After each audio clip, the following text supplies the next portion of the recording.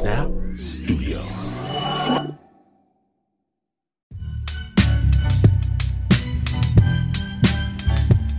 Hot Michigan July, no air conditioning, 11 years old, sitting in church, bored out of my mind. I want to escape.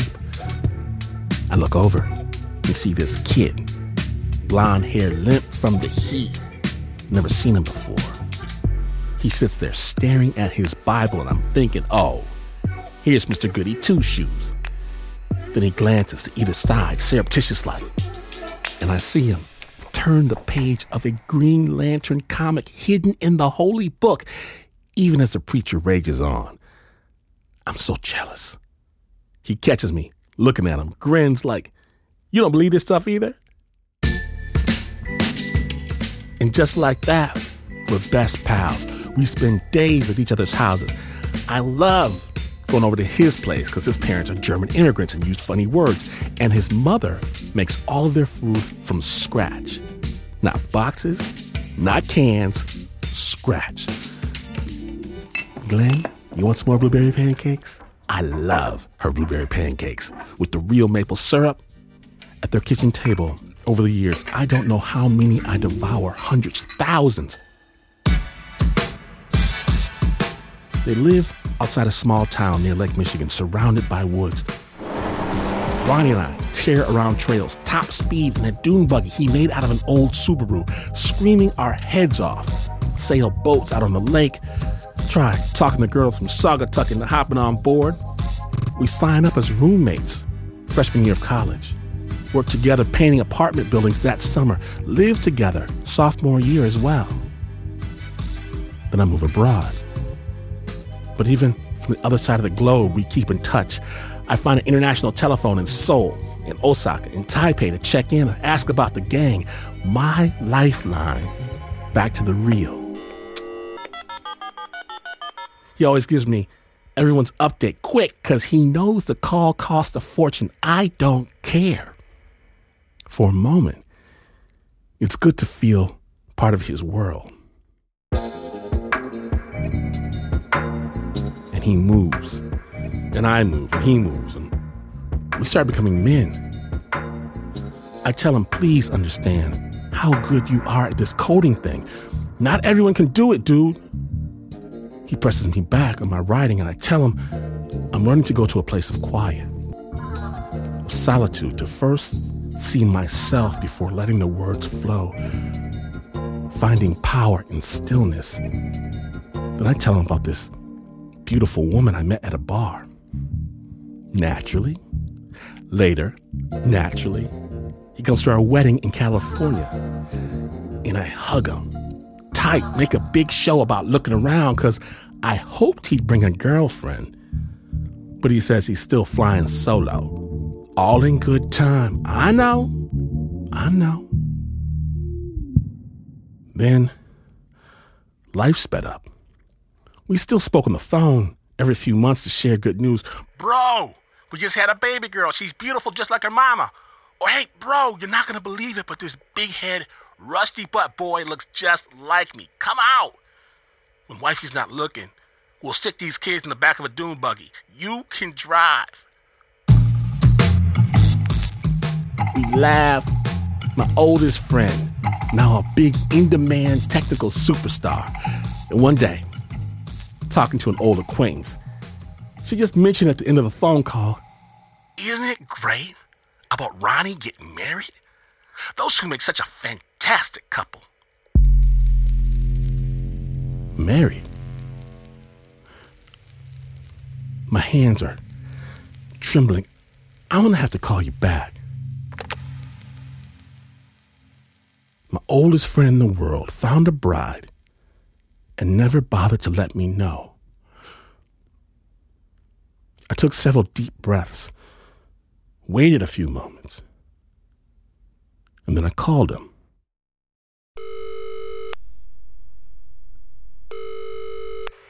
Heard my own voice flat. Hey, Ronnie. I heard you got married. Yeah.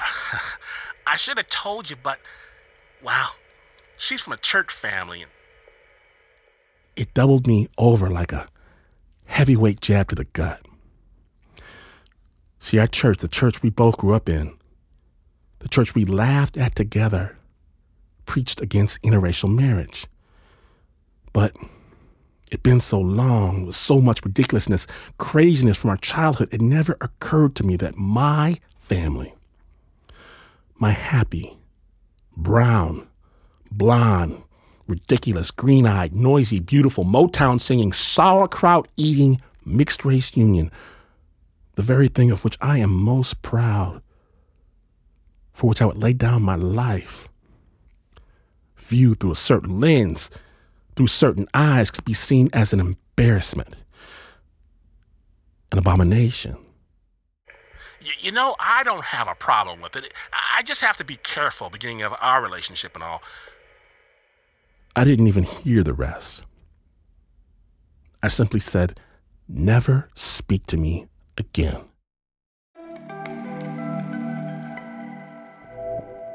I stewed in that gloom for weeks before I did what I normally do. I sat down to write, but nothing came. Blank screen. 'Cause I didn't want to go to that quiet space. I didn't want to lean into that stillness. I didn't want to face myself. I was scared, terrified, because if I did look honestly, what if my childhood, my young adulthood, my history, what if the central character was an imaginary friend? Finally, after days of staring at blank pages, I turned everything off. The phone, the TV, the internet, put headphones on over my earphones, leaned into the silence and waited. The quiet told me, you are so lucky. Look at your wife, your kids, your friends. You have found your tribe. So I mourned. In the quiet, just me, I mourned. Tears sticky running down my face. I mourned everything.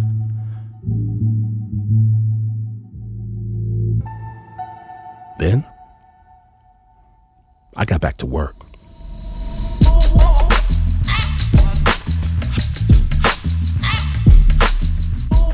Today on Snap Judgment, from Snap Underground Studios, we proudly present Blood Oath.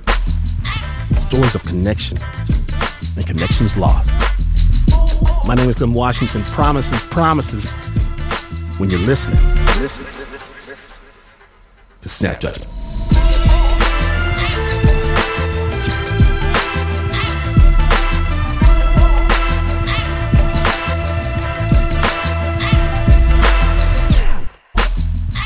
Now then, we're going to kick off today's episode in Belfast with a story about holding on. Snap producer Nancy Lopez has the story. Snap Judgment.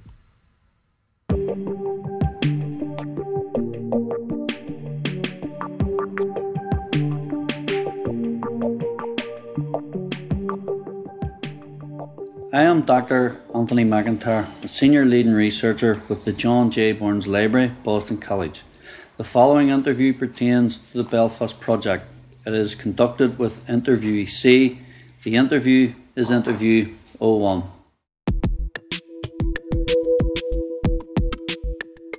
Do you have a problem with committing all this to secret tape for the purposes of Boston College to be used only after you have died? I don't have a problem with that. If I did have a problem with that, I wouldn't be sitting here talking into a microphone. Very good.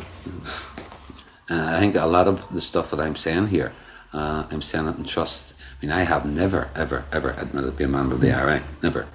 I've just done it here. And I think that's just an indication of how much trust I placed in you. This recording took place in 2001 in an apartment in West Belfast. It's morning. A Sony tape recorder is sitting on the edge of a table, and the two men you hear are alone.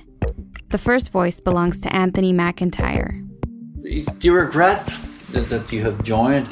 You don't seem to regret having fought. Is that a fair enough comment to make? It's a fair enough comment. Anthony used to be a gunman for the Irish Republican Army. He gathered intelligence, he took over buildings, he kidnapped, and he even killed. He ended up in prison for almost 18 years. But now here he was, almost a decade later, an academic interviewing a former comrade, a man willing to tell Anthony all of his secrets about his time as a brigade commander for the IRA. There's no one else in this whole world I would talk the way I'm talking here now. Well, my willingness to carry out the work is also an indication of the trust that I have in the people at Boston College. They will not let me down, and I will not let you down. I think that goes without saying. Anthony was documenting the testimonies of former IRA members for Boston College to be part of an oral history archive.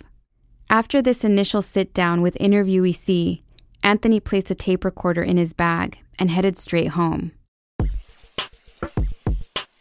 I would cling to this bag. I was always worried about even a dog attacking me or jumping and stealing my bag. You know, all the mad things that come into your head about the need to protect your stuff.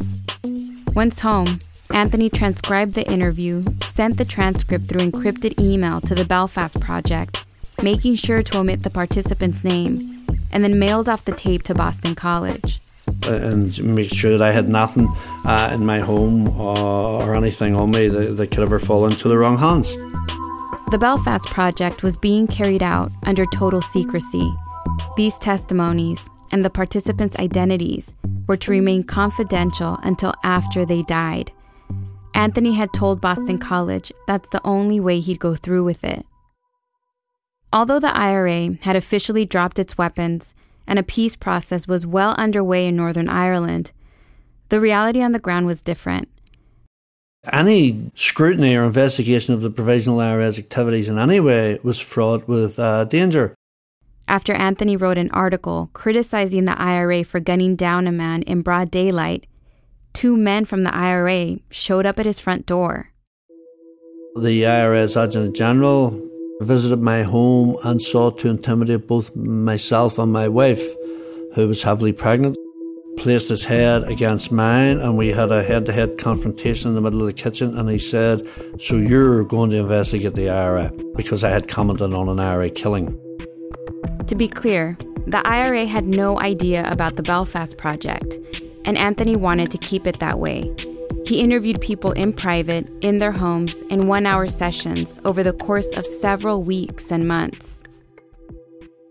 It could be hard to get people to open up. And then I discovered in some cases that it could become harder to get them to close down. And I sat with grown men who had been through the rigours of the Hate Black protests, who had watched their colleagues die, who had been on hunger strikes themselves, and I sat with them and they cried. Towards the end of each interview, I always ask people to reflect on the morality of killing. What purpose would killing serve? Over and over again, the people he interviewed alluded to one name, Jean McConville. Jean McConville was one of the most notorious war crimes that happened and that the IRA were responsible for. Back in the 1970s, Jean McConville was an Irish mother of 10. She'd been killed, and her body disappeared by the IRA, but no one had been named. It was such a terrible killing that people have to be very, very cautious when they're discussing it. And one day, Anthony was interviewing an old friend, a former IRA volunteer named Dolores Price. She was now the godmother to Anthony's son. Dolores Price told me that she wanted to talk about the Jean McConville killing, and I had said to her, as a researcher, I would love to get this story, but I have to warn you as a friend. Are you sure you want to go through with this? You'll pass off into eternity, and your children might have to bear the mark of Cain for the story that you're about to reveal. And she went away and she came back to me, and then she decided she would not discuss Jean McConville. But Jean McConville's name kept resurfacing, like when Anthony went back to talk to Interviewee C, the former IRA brigade commander. There's a woman that went missing. This woman was taken away and executed the IRA. Jean McConville. Jean McConville. She was an informer. She had a transmitter in her house. The British supplied the transmitter into her flat. The British were surveilling the movements of the IRA all along the Falls Road in West Belfast, an IRA stronghold. She was getting paid by the British to pass on information. We retrieved the transmitter, arrested her, took her away, interrogated her, and she told what she was doing. We actually knew what she was doing because we had the transmitter. And because she was a woman, we let her go. We let her go with a warning. A few weeks later, another transmitter was put into her house, and she was still cooperating with the British. The special squad was brought on the operation then, and she was arrested again and taken away. Arrested by the IRA? By the IRA. For the second time? Yeah. I knew she was being executed. I knew that. I didn't know she was going to be buried, right, or disappeared, as they call them now. What's the sense of killing her and burying her if no one knows what she was killed for? Right? It's pure revenge. If you kill someone and bury them, what's the point? What's the point of it? There's only one man that gave the order for that woman to be executed. Right? It's now the head of Sinn Féin. Now there's no doubt who this man is signaling. The head of Sinn Féin, the IRA's political party, is a man by the name of Gerry Adams, a man who's denied ever even being a member of the Irish Republican Army. And he went to this family's house and promised an investigation into the woman's disappearance. That man is the man that gave order for that woman to be executed. Now, tell me the morality in that. And if I remember, I had said to him, but you agreed with it? And he said yes. She deserved to be executed, I believe, because she was an informer and she put other people's lives at risk. Even with all her kids, the way the family was left, in hindsight, do you still feel as strongly about executing her? Not really, no. Not now. No. Looking back on it now, what happened to her, to the woman, was wrong. This set of interviews remained secret. That was part of the Belfast Project's commitment to confidentiality, until the death of interviewee C, or as we would come to learn, Brendan Hughes. Brendan Hughes was a senior member of the IRA. He was a very courageous figure. He had led the 1980 hunger strike. He had headed up the IRA security department for the North, the Northern Command. And I had met him when I was 16 in prison, and I was a close friend of his. We developed a close friendship. And Brendan Hughes was one of the few people involved in the Belfast Project who'd been anxious to get his story out. The reason why I do these type of interviews that I'm doing now is that there is a personal record. I don't want to be held up and statues built or portraits done of me as the great revolutionary soldier from the Falls Road. I prefer to have some sort of legacy left behind where people can say he made a difference for us. On that, can I thank you for your participation? It's been a most valuable insight. I have found it very interesting. Boston College will find it very enlightening. Thank you very much. I just hope that it's of some value to the future students who's going to be studying this, and I think it's important to remember that there was no lies being told here. This is truth, hard as it may seem, but it is true and important. So when Brendan died, I felt that there was a commitment that we had the honour. In 2010, 2 years after his death, a book called Voices from the Grave was published.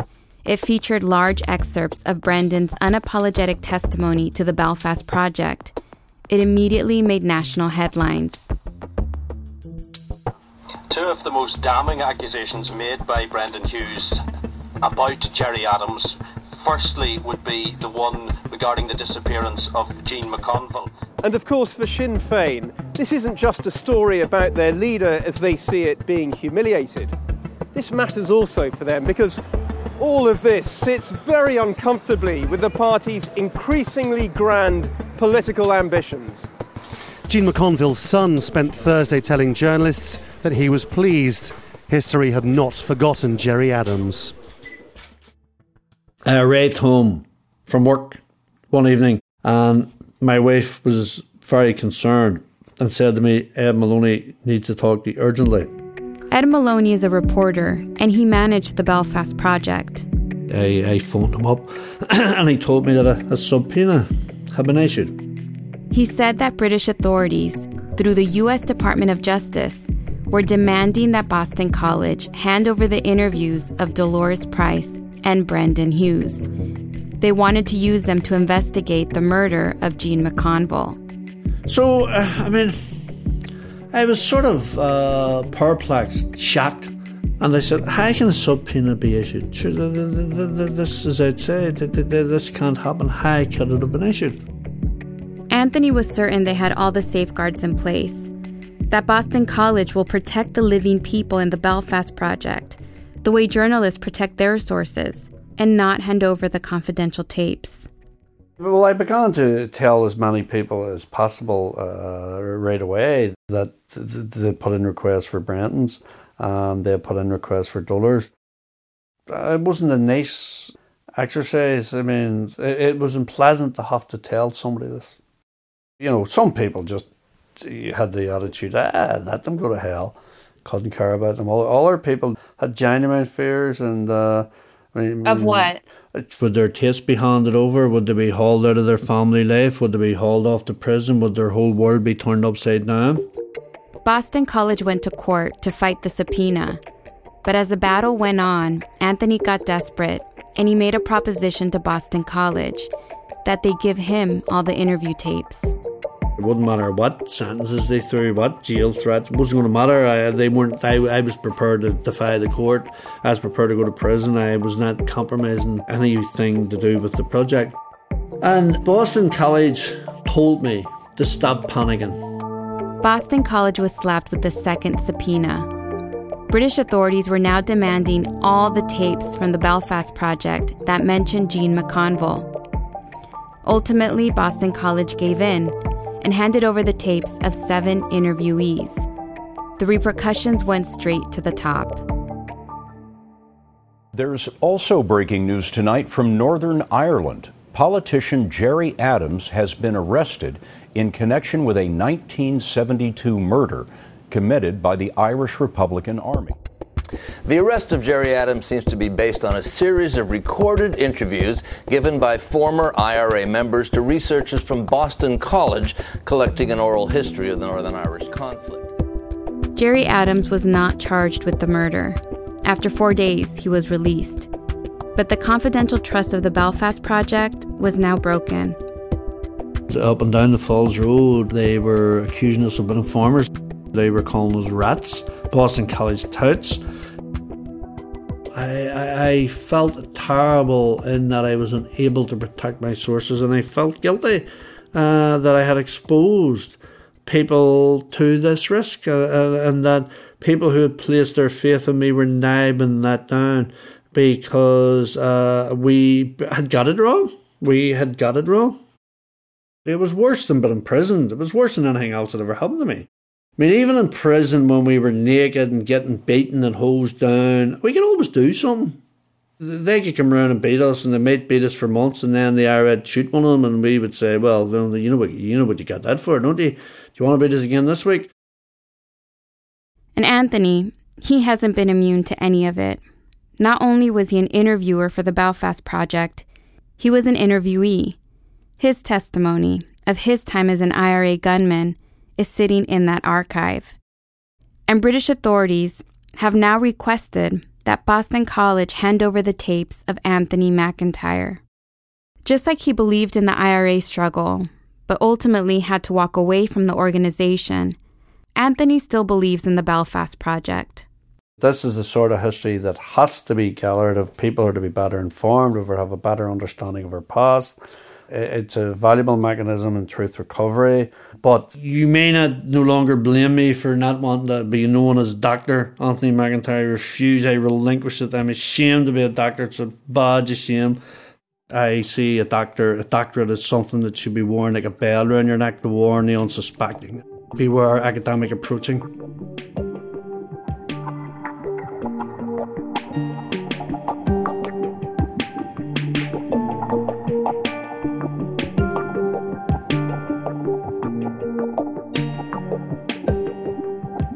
Big love to Anthony McIntyre for sharing his story. We also want to give thanks to Ed Maloney for sharing archival tape of the Brendan Hughes interviews from the documentary Voices from the Grave. We'll have a link to that and much more on our website, snapjudgment.org. Sound design was by Renzo Gorio, and that story was produced by Nancy Lopez. When Snap Judgment returns, a friendship like no other. When the Blood Oath episode continues, stay tuned.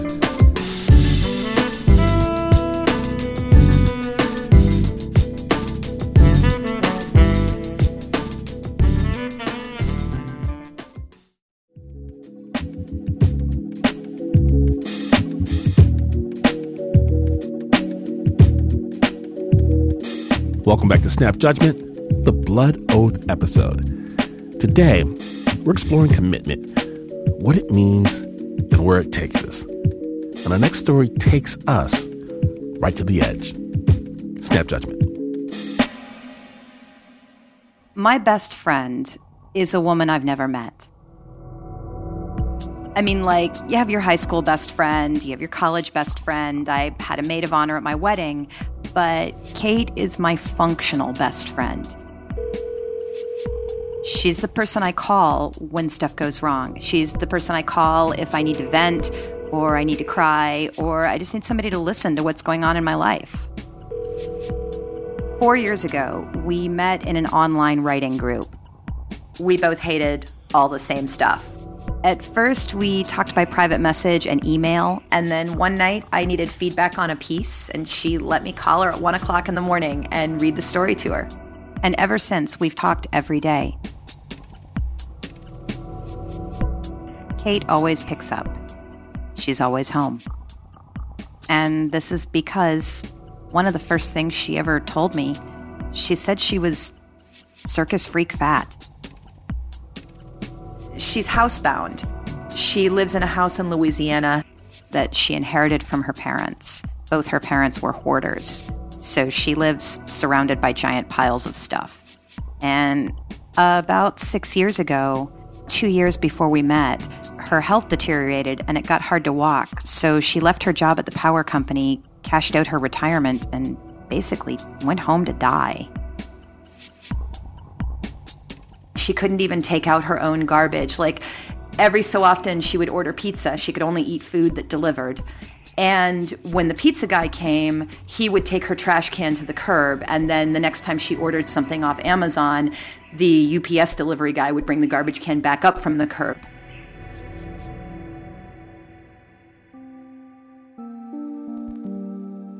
Kate doesn't get out much, but I get out a lot.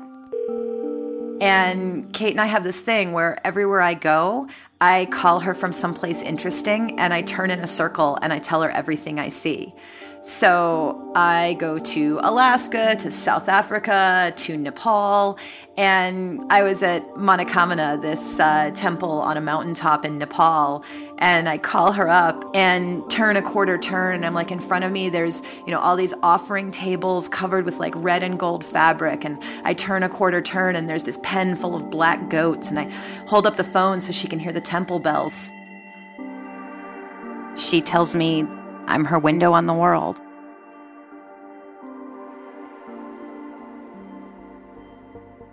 As I'm learning what her daily life is like, as I'm learning stuff like she really missed fruit because nobody delivers fruit, it's the one thing Amazon doesn't sell, as I'm learning that, there's 6 buckets of fishing baubles in the carport, but she can't throw them away because she remembers tying fishing baubles with her dad when she was a little kid.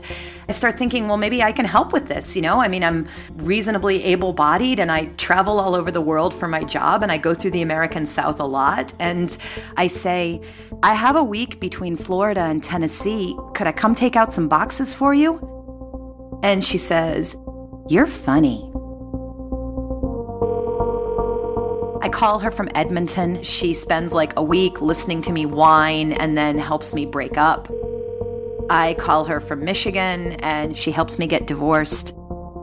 I send her the manuscript of my novel and she reads all of it 3 times, 2.5 times more than my mom.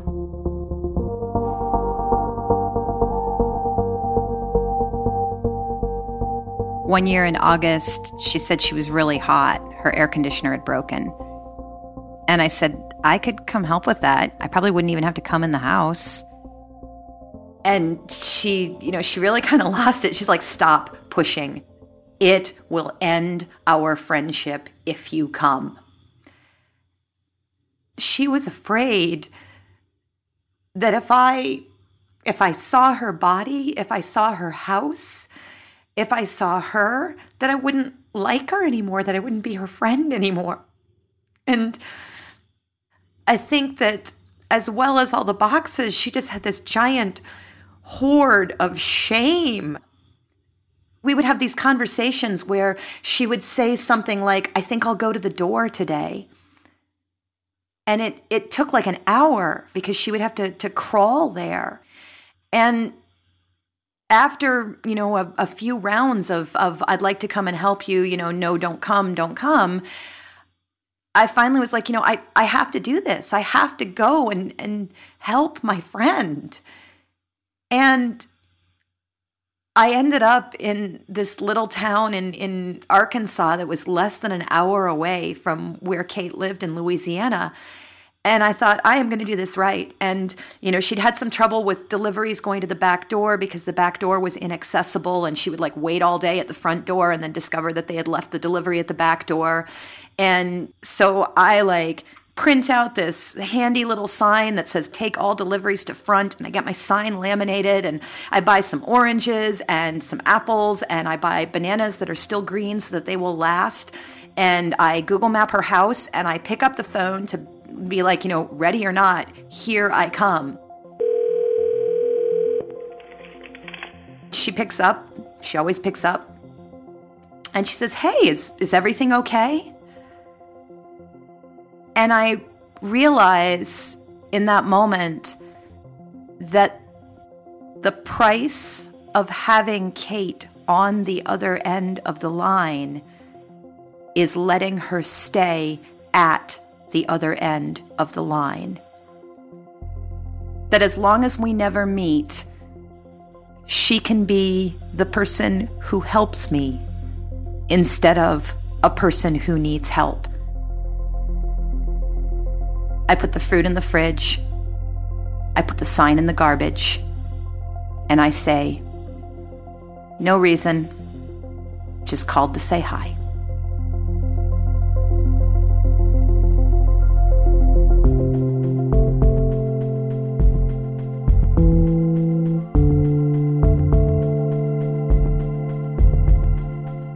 Thank you, Allison Williams, for sharing a bit of your world.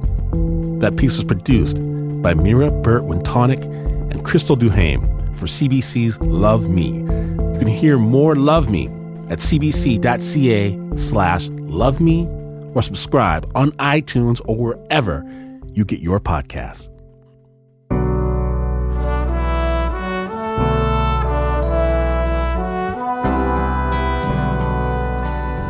Now then, on today's Blood Oath episode, we're exploring promises kept and promises broken. Our next piece comes from StoryCorps, the project that collects stories from everyday Americans and archives them at the Library of Congress. This archive they've built, it's the largest single collection of human voices ever gathered. And just one of those voices belongs to Reverend James Seawood. He grew up in Arkansas, in a segregated town called Sheridan, during the 1950s. As a child, I would climb up on the lumber stack and look over at the white school. Huge school with a band, football team, everything that you could imagine. And on our side, here we were with our 2-room school, outdoor toilets, and 2 teachers. Sheridan was a company town. There's a local lumber mill that owned the housing many of its employees lived in. And many of those employees were African American. So when the school board started talking about integrating the schools, the town avoided this fate by relocating African Americans out of Sheridan.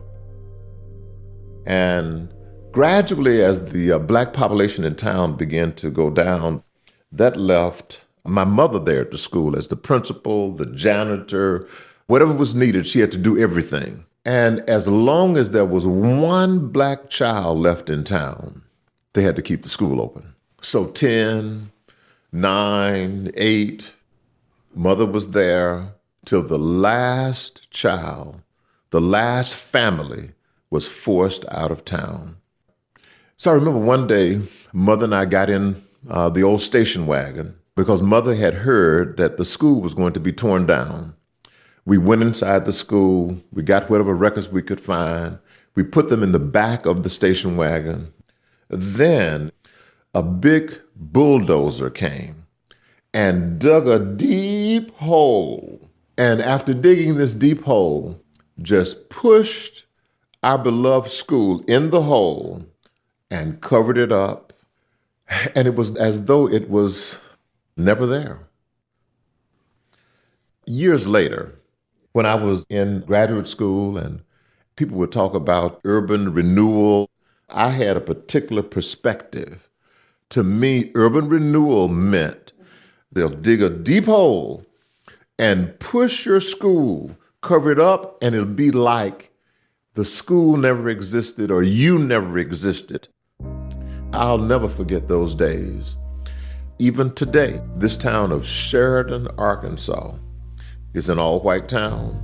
And if you ever have an opportunity to go through that town, drive very slowly.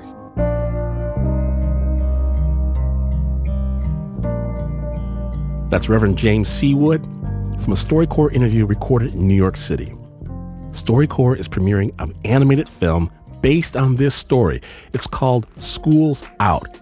See it right now on the StoryCorps website, storycorps.org. You can catch more audio treasure from StoryCorps each week on the StoryCorps podcast. When Snap Judgment continues, what is the extent of true love? Find out in just a moment when the Snap Judgment Blood Oath episode returns. Stay tuned.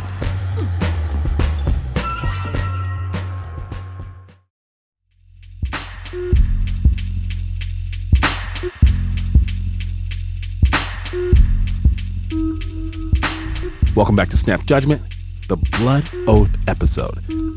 My name is Glenn Washington, and you may know that the most important promise is the one you make to yourself. Our next storyteller promised to answer the question, how far would you go?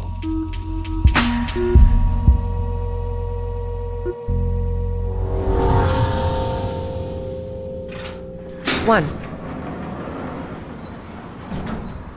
The time traveler leaves her craft in a copse of trees near the center of the park. She walks quickly, as quickly as she can these days, with her aging knees and hips. She takes the subway downtown till she reaches the poorest part of the city. She finds the artist at home, amidst the squalor, paint scattered, no hot water, barely room for a dirty mattress. He is so young, the artist, a smooth face in the dark of his walk-up. She supposes this will be easy, from the hungry tilt of his face to his stooped posture from painting under the attic roof. Right off, she can tell he does not recognize her.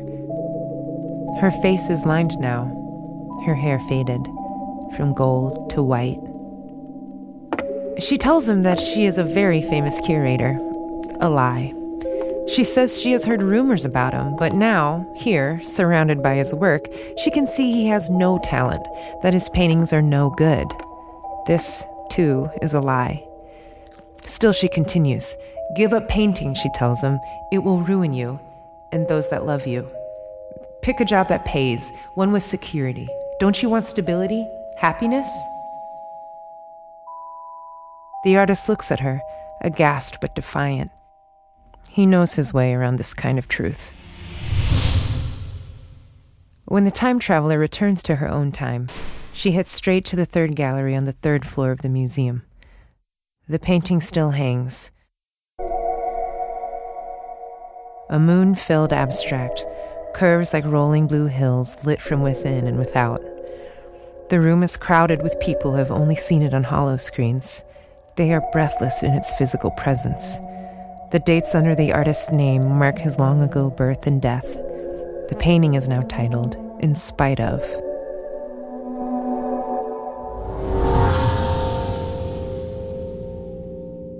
Two. The time traveler counts to 3 and throws the dummy onto the highway as a bottle green Ford comes barreling over the bridge.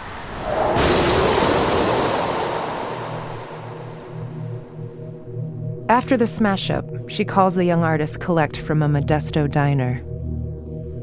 "Your brother's been in a terrible accident," she says.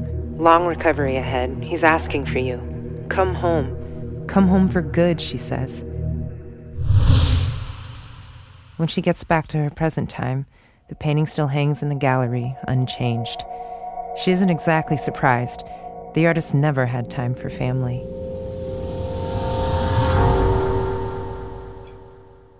Three.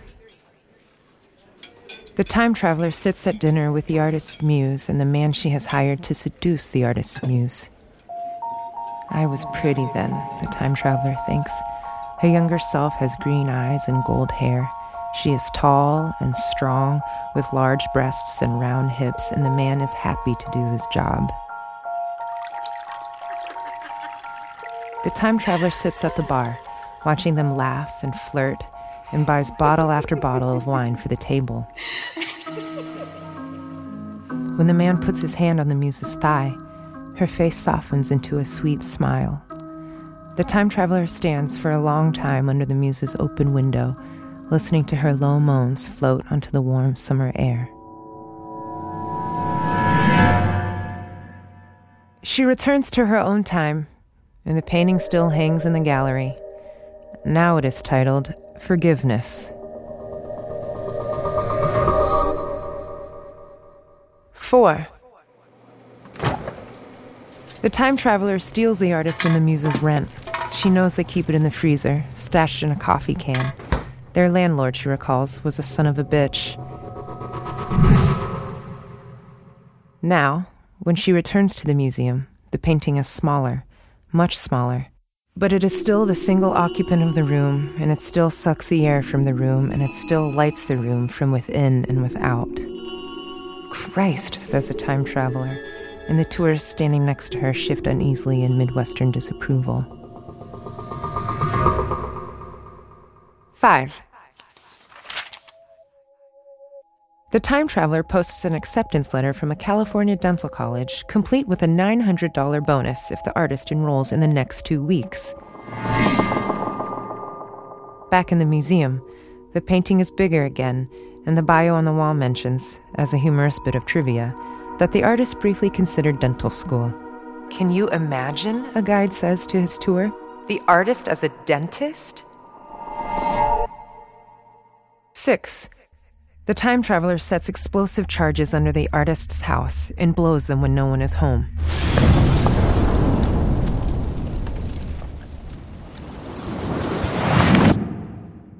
Upon return to the museum, the painting is still there. But now the guide lectures on how the painter eventually lost his mind after the incident. The artist, he says, created a series of paintings using his own waste, which his wife, his muse, unfortunately destroyed. The tourists make faces. 7. The time traveler sets fire to the unfinished painting. The painting is still there. 8. The time traveler pours acid on the unfinished painting. The painting is still there. 9. The time traveler paints over the unfinished painting. The painting is still there. 10. The time traveler steals the unfinished painting and buries it in the past of the past. The painting is still there. 11. The time traveler curses, cuts, spits on, slashes, saws in half, kicks, pours water over, blow torches, burns to bits, eats the ashes, smashes the easel, throws out the paints, and washes her hands of the unfinished painting. In triumph, she returns to the museum. The painting is still there.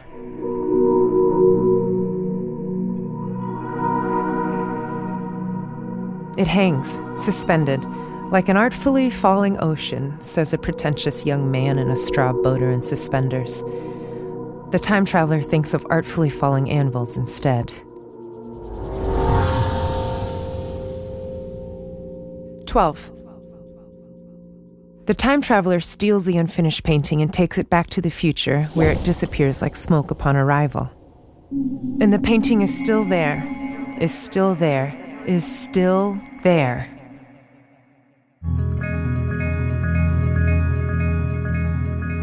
Is still hanging in the gallery, and now it is titled Perseverance. The time traveler feels the unfairness of this keenly. She has persevered, and yet she has not succeeded. She has not made him see that the painting will be his undoing, that his end will be a sad one, there in that bedroom with his failures and his disappointments and his useless, incomprehensible war with the painting. All that genius given, all that misery marked for the both of them.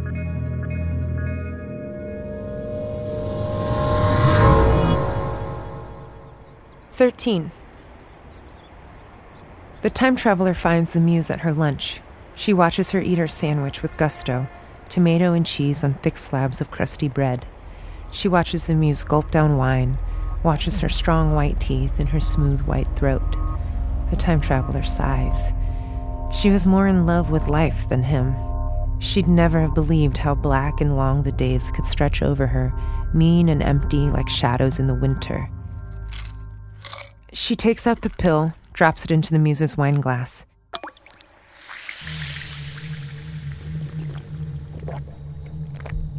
She leaves before her green eyes can close.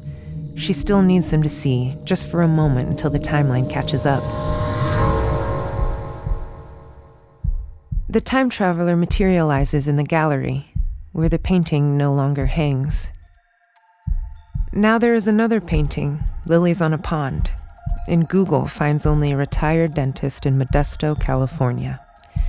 The time traveler smiles then, a soft, sweet smile, and no, her limbs don't start to fade away, nor does that smile hang on the air, nor does she slowly dissolve like pixels on a screen over a wall. She simply smiles, and then isn't.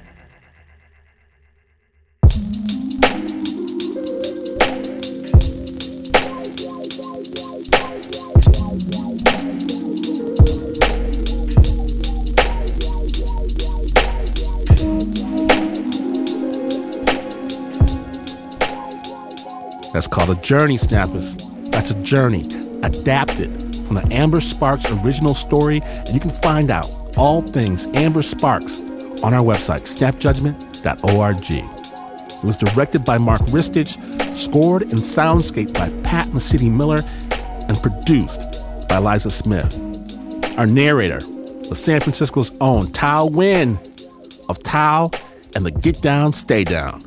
Because that's how we roll here at the Snappage. That's how we do. All in. All in, baby. All in.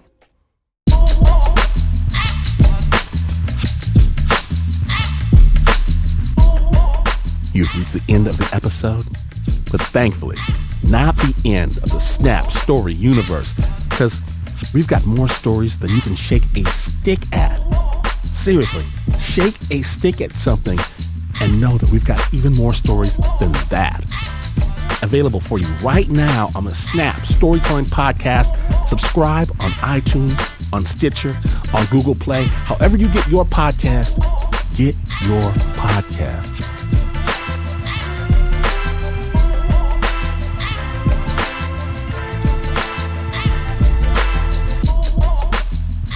Snap is produced by the team that says what they mean and means what they say. Please show some love for the Uber producer, Mark Ristich. Beat Down, The Beatdown, Pat Mesiti-Miller, and Assessment, Nancy Lopez, Joe Rosenberg, Davey Kim, Eliza Smith, Renzo Gorio, Leon Morimoto, Liz Mack, Ediza Egan, and She Smokes Him If You Got Him, Jasmine Aguilera. Maybe you've heard, that this is not the news. No way it's just the news, but more importantly, this is not the droid we're looking for. But this is PRX.